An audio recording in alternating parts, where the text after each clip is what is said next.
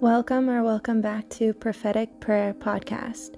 I am your host, Kendra, and today is January 19th, and we read from the Old Testament about what happened to Joseph after he was sold off to the Egyptians by his brothers. And he actually goes to work for the Pharaoh, and he becomes put in charge of taking care of all of the Pharaoh's household. And because God is still with him and blessing him. And then the Pharaoh's wife starts to want to have sex with Joseph because he is very good looking. And so she keeps propositioning him, but he keeps telling her no. And so her ego gets offended.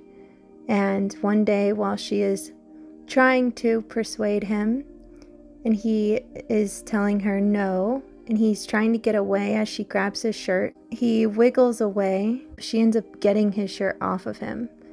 And then she screams, and he runs. And then all of the guards come, and she says that he is trying to rape her. So the Pharaoh has Joseph thrown into prison. Then there's two other men that were thrown into prison that also worked for Pharaoh. And they were having these dreams, and they couldn't understand what the dreams meant. And Joseph was very prophetic in interpreting dreams. And so he interprets the one man's dream and says what it means is that in 3 days the Pharaoh was going to let him out. And then the other man asked him to interpret his dream, and he says in 3 days that he's going to be beheaded and that the birds are going to eat what's left of him. And then that ends up happening. And Joseph says, and when the Pharaoh comes and gets you, have mercy on me and get me out of here because I've done nothing wrong. But they just care about themselves, and they totally forget until Pharaoh starts having this dream about 7 cows coming out of the Nile River, and he just keeps having this dream. And so then that's when the man remembers that Joseph can interpret dreams, so they send for him. Joseph gladly goes and starts to work for the Pharaoh again. And then we go over to Matthew in the New Testament. Jesus is speaking about planting seeds and having ears to hear and eyes to see and know truth. His disciples come and say that his mother and brothers are there to see him. And he says, "Who are my brother and mother? The ones that do the will of God are my brothers and sisters and mothers." Then Jesus is speaking to a crowd full of people, and he is talking about a farmer goes out to plant some seeds. He scatters them across the field. Some seeds fell on the footpath, and the birds came and ate them. Other seeds fell on shallow soil with underlying rock. The seeds sprouted quickly because the soil was so shallow. But the plants soon wilted away in the hot sun. Since they didn't have deep roots, they died. Other seeds fell amongst thorns and grew up and choked out the tender plants. Still other seeds fell on fertile soil, and they produced crops that was 30, 60, even 100 times as much as had been planted. Anyone with ears to hear should listen and understand. And the disciples came and asked him why he speaks in parables. And he replied, "You are permitted to understand the secrets of the kingdom of heaven, but others are not. To those who listen to my teaching, more understanding will be given. They will have an abundance of knowledge, but those who are not listening, even what little understanding they have will be taken from them. And that is why I speak in parables." What he's saying is that even though he's speaking to everyone, there's only some that can really understand. I just kept hearing, God seed dwells within you, though it must be planted to take root. We must nurture our walk and our connection with God. And the story about Joseph, it really hits home because I actually had a similar experience, although I wasn't sold off by my brothers. I had an experience where I was in a really toxic, abusive relationship, and it got really bad one day. And so I finally called the police for help.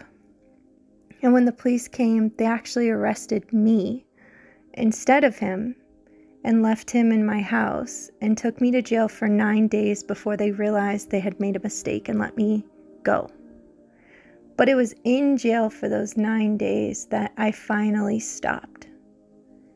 Up until that point, I had become a master at running from my purpose, running from my emotions, running from everything.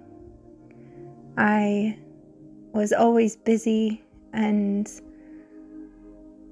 living focused on the outside. And so, even though it seemed like I was being punished, even though I was the victim, or I had done nothing wrong, as Joseph had done nothing wrong, sometimes we are met with roadblocks so that we can stop and listen, so that we can have ears to hear. And it was in that 9 days of solitary confinement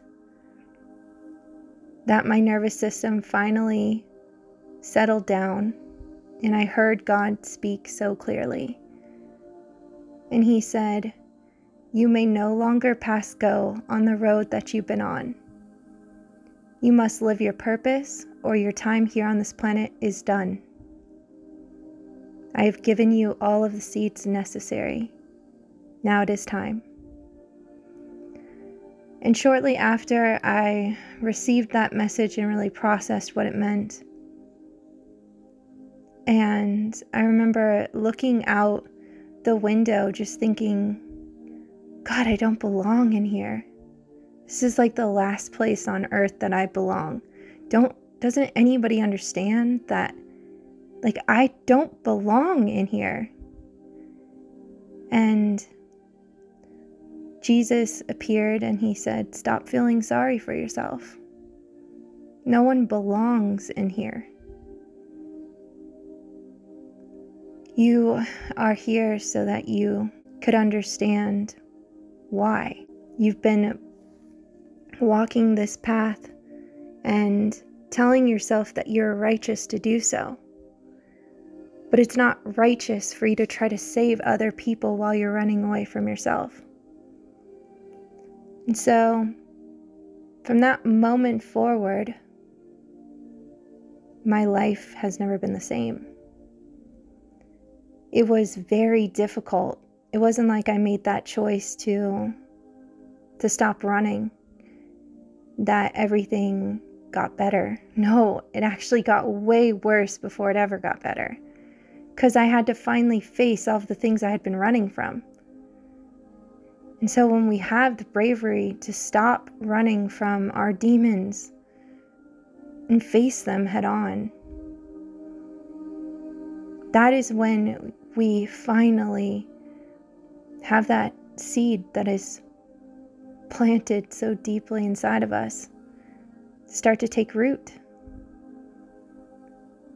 And we can grow strong in our connection and our walk with God.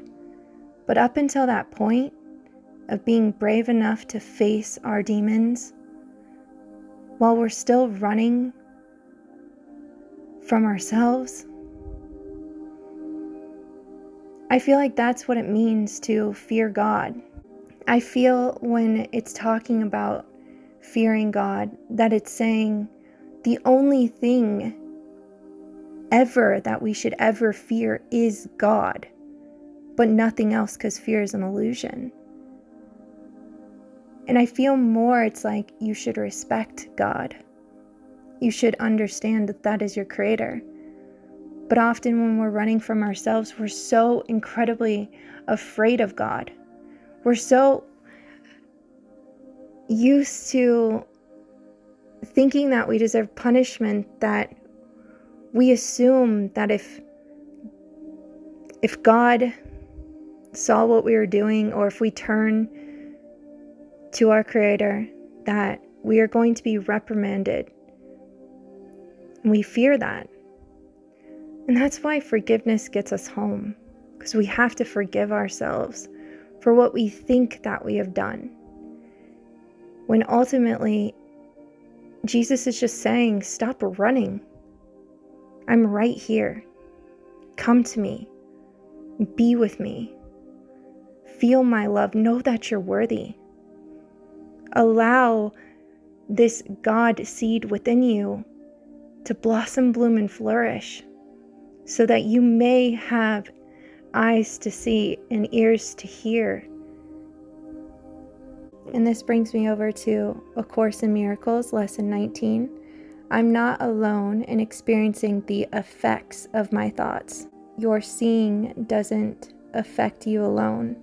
So this is just saying that we have no private thoughts, that everything we are experiencing collectively and our thinking results simultaneously, for the cause and effect are never separated. So what this means is I'm not alone in experiencing the effects of my thoughts. So when we're having thoughts about ourselves or about another person, we're sending that energy out.